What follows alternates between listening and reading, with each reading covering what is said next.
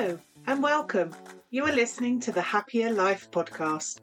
I'm your host, Claire Deacon. After deciding survival wasn't enough, I set out on a path to live my best life.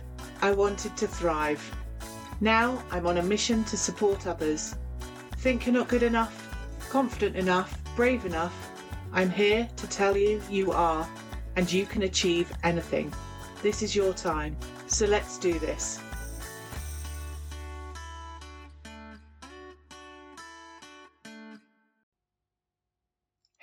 Hello, and welcome. Oh my, it has again been a busy week. Lots of discussions with some very fabulous people who are moving forward and taking action, getting ready to up-level their lives. Their dreams are starting to become their reality, and it's really amazing to see, especially when so many of us have experienced adversity and trauma. So congratulations to everyone who is showing up and taking those bold steps.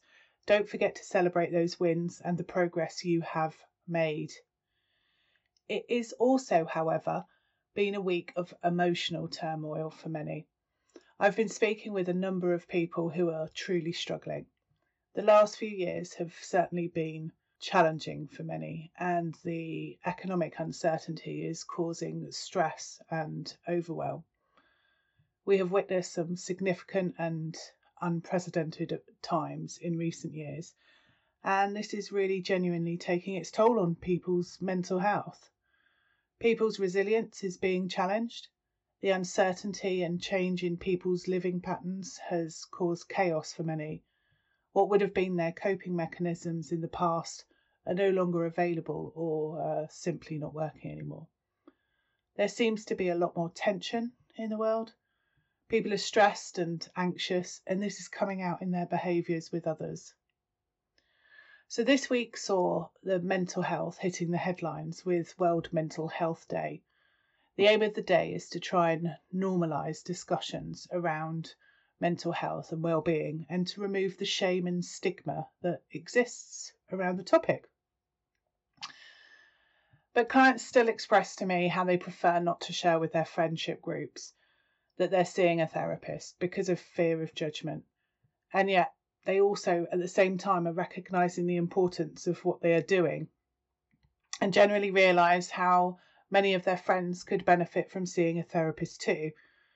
If this is you, consider whether that judgment is actually coming from them, or whether it's a judgment you're holding yourself accountable to, because quite often these opinions we hold are not held in reality, but it's part of our own hidden belief system. So it's just something really for you to consider.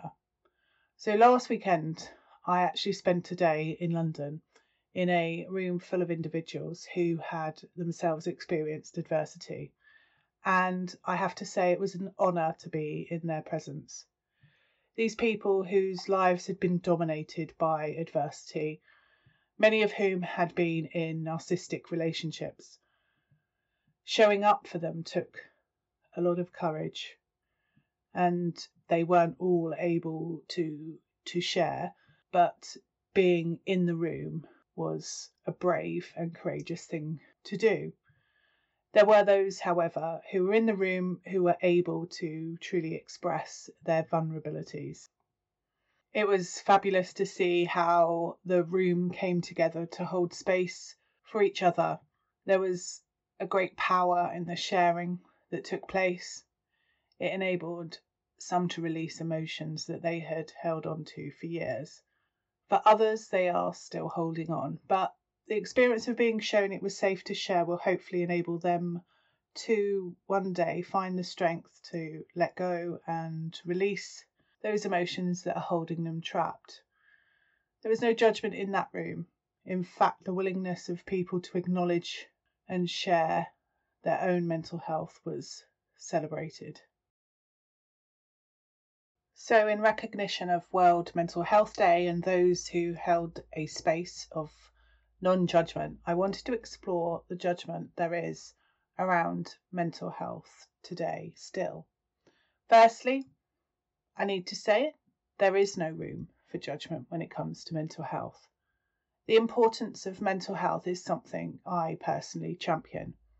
From my own experience, I spent decades holding on to emotions, hiding from them, squashing them down, and building layer upon layer of personality traits to distort from the true version of myself. I employed defense mechanisms that I thought were keeping me safe, but were really just keeping the damage on the inside, until it had taken hold and would then result in me struggling to cope, retreating, or displaying irrational behaviours, which then added to those feelings of not being good enough. I was aware I needed help, but it was never my priority. I would set out with all good intentions, especially round that New Year, New Me mantra. But nothing really changed because I wasn't committed to the action I needed to take. I wasn't willing to do the hard work. Whilst I continued to hide, I thought I was safe, that if I hid from the reality, then somehow it just wouldn't be true. I thought I was being strong for holding on. I thought that if I let go, everything would just crumble, and I wouldn't be able to get back up again. The reality, of course, is that by letting go, the things that were not supporting me, the things that were doing the damage, were released and sent away, and the true me, all my positive traits, my strength, my true character, were able to breathe. They were able to grow. Interestingly, before my husband's sudden death, I had already reached out to the person who became my therapist after attending a workshop she had been running on relaxation. But I wasn't really willing to follow it up with action. I made contact, but seemingly expected her to give me permission, or in fact take control, and tell me that I had to go into therapy. I just couldn't find the willingness or ability to raise my hand and say, I need help. When my husband passed away, I found myself in a very dark place, and it wasn't the first time I had found myself there, only this time it wasn't just me I had to fight for.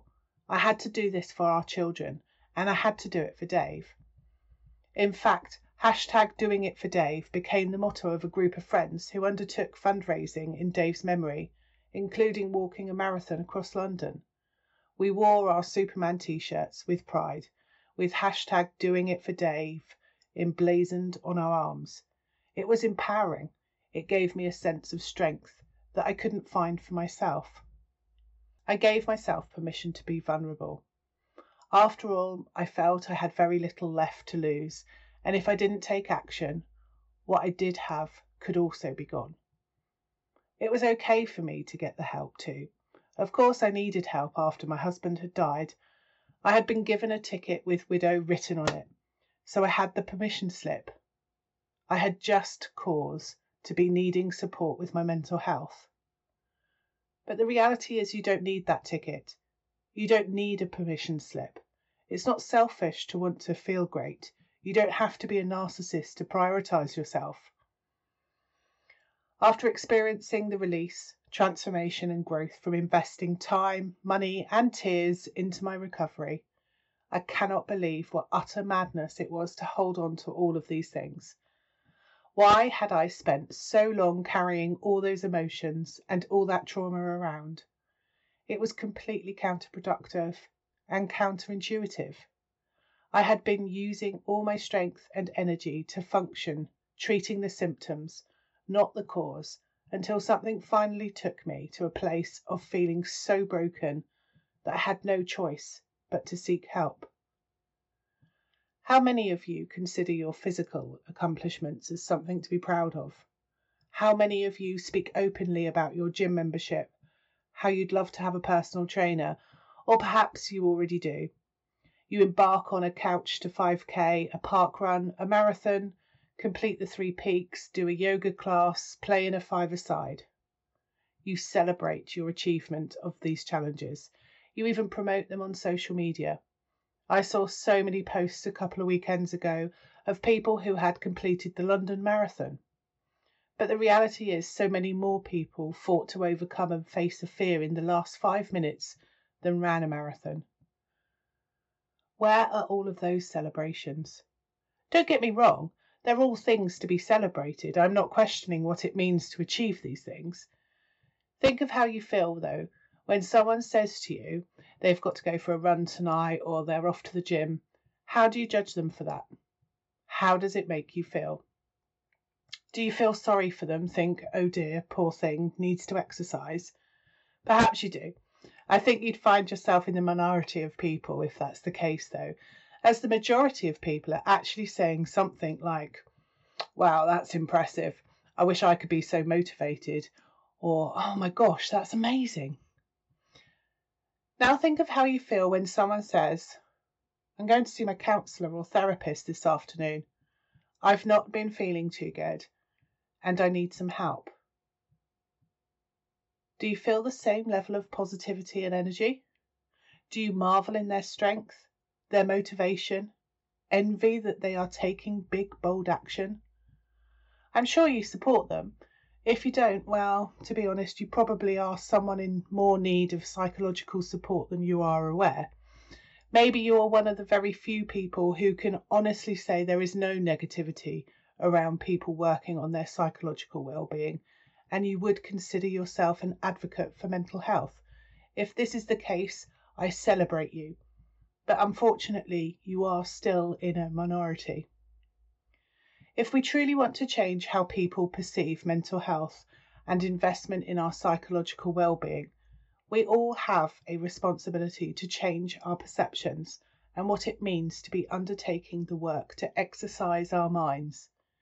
We need to replace those feelings of not being good enough, feelings of shame and vulnerability, with feelings of pride, empowerment, of drive and motivation, to be happier, to be bold and brave and strong. So if you feel brave enough and safe enough, perhaps you can take a moment to hit your social media with a post that says how important it is to work on your own well-being and share how you look after your own mental health. What do you do in terms of your own self-care?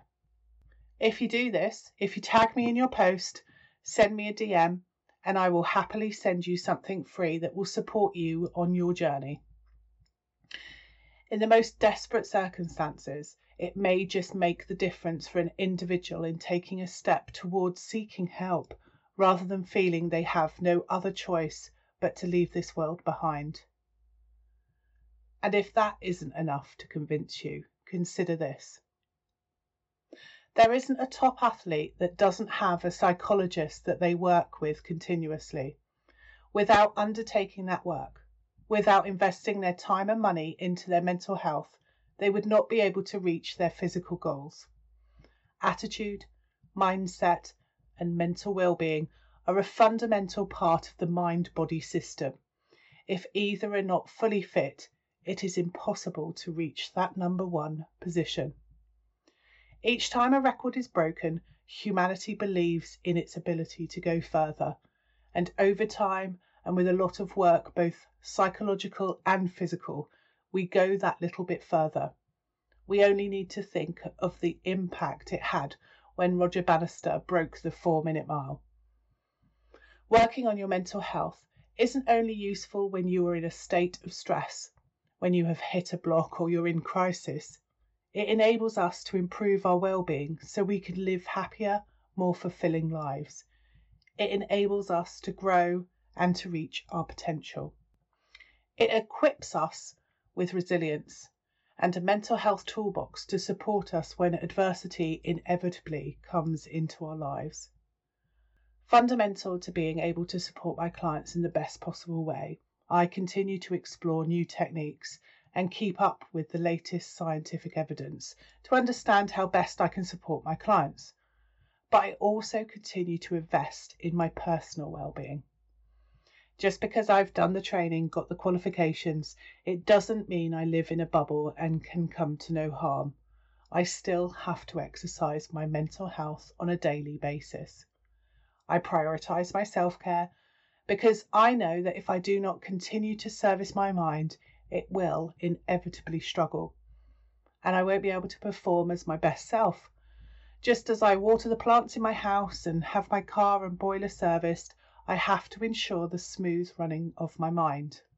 Hopefully this episode has convinced you of the importance of mental health and incorporating self-care into your daily life, along with perhaps a mindset shift to consider mental health as a positive act of strength and empowerment. Remember, our mental health and well-being is not just something to highlight on one day of the year. It is a daily practice, ensuring our mind and body is ready and able not only to function but to thrive. So here are some top tips for integrating self-care into your daily regime.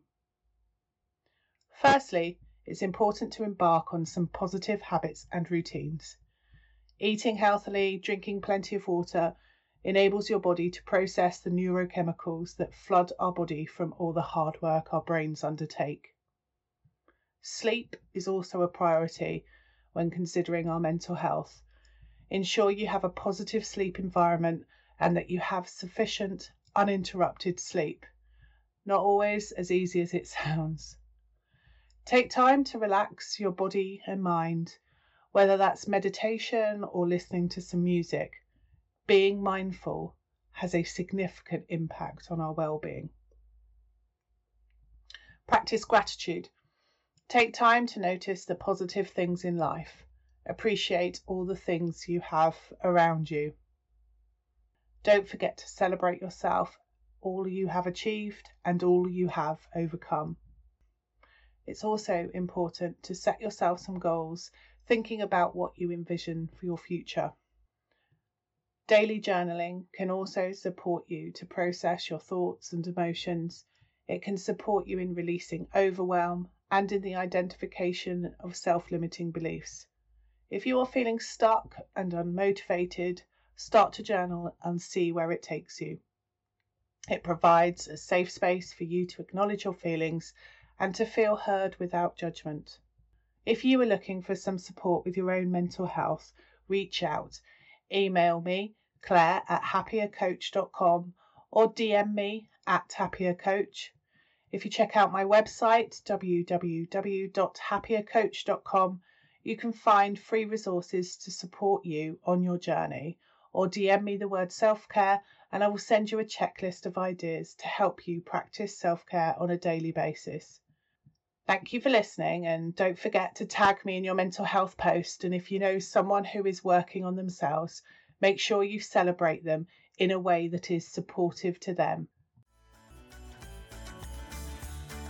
If you've enjoyed this episode, ensure you hit subscribe, head on over to my website happiercoach.com, sign up for the weekly newsletter, and let me support you in living a happier life. I'm your host, Claire Deacon. Thank you for listening. Have a fabulous day.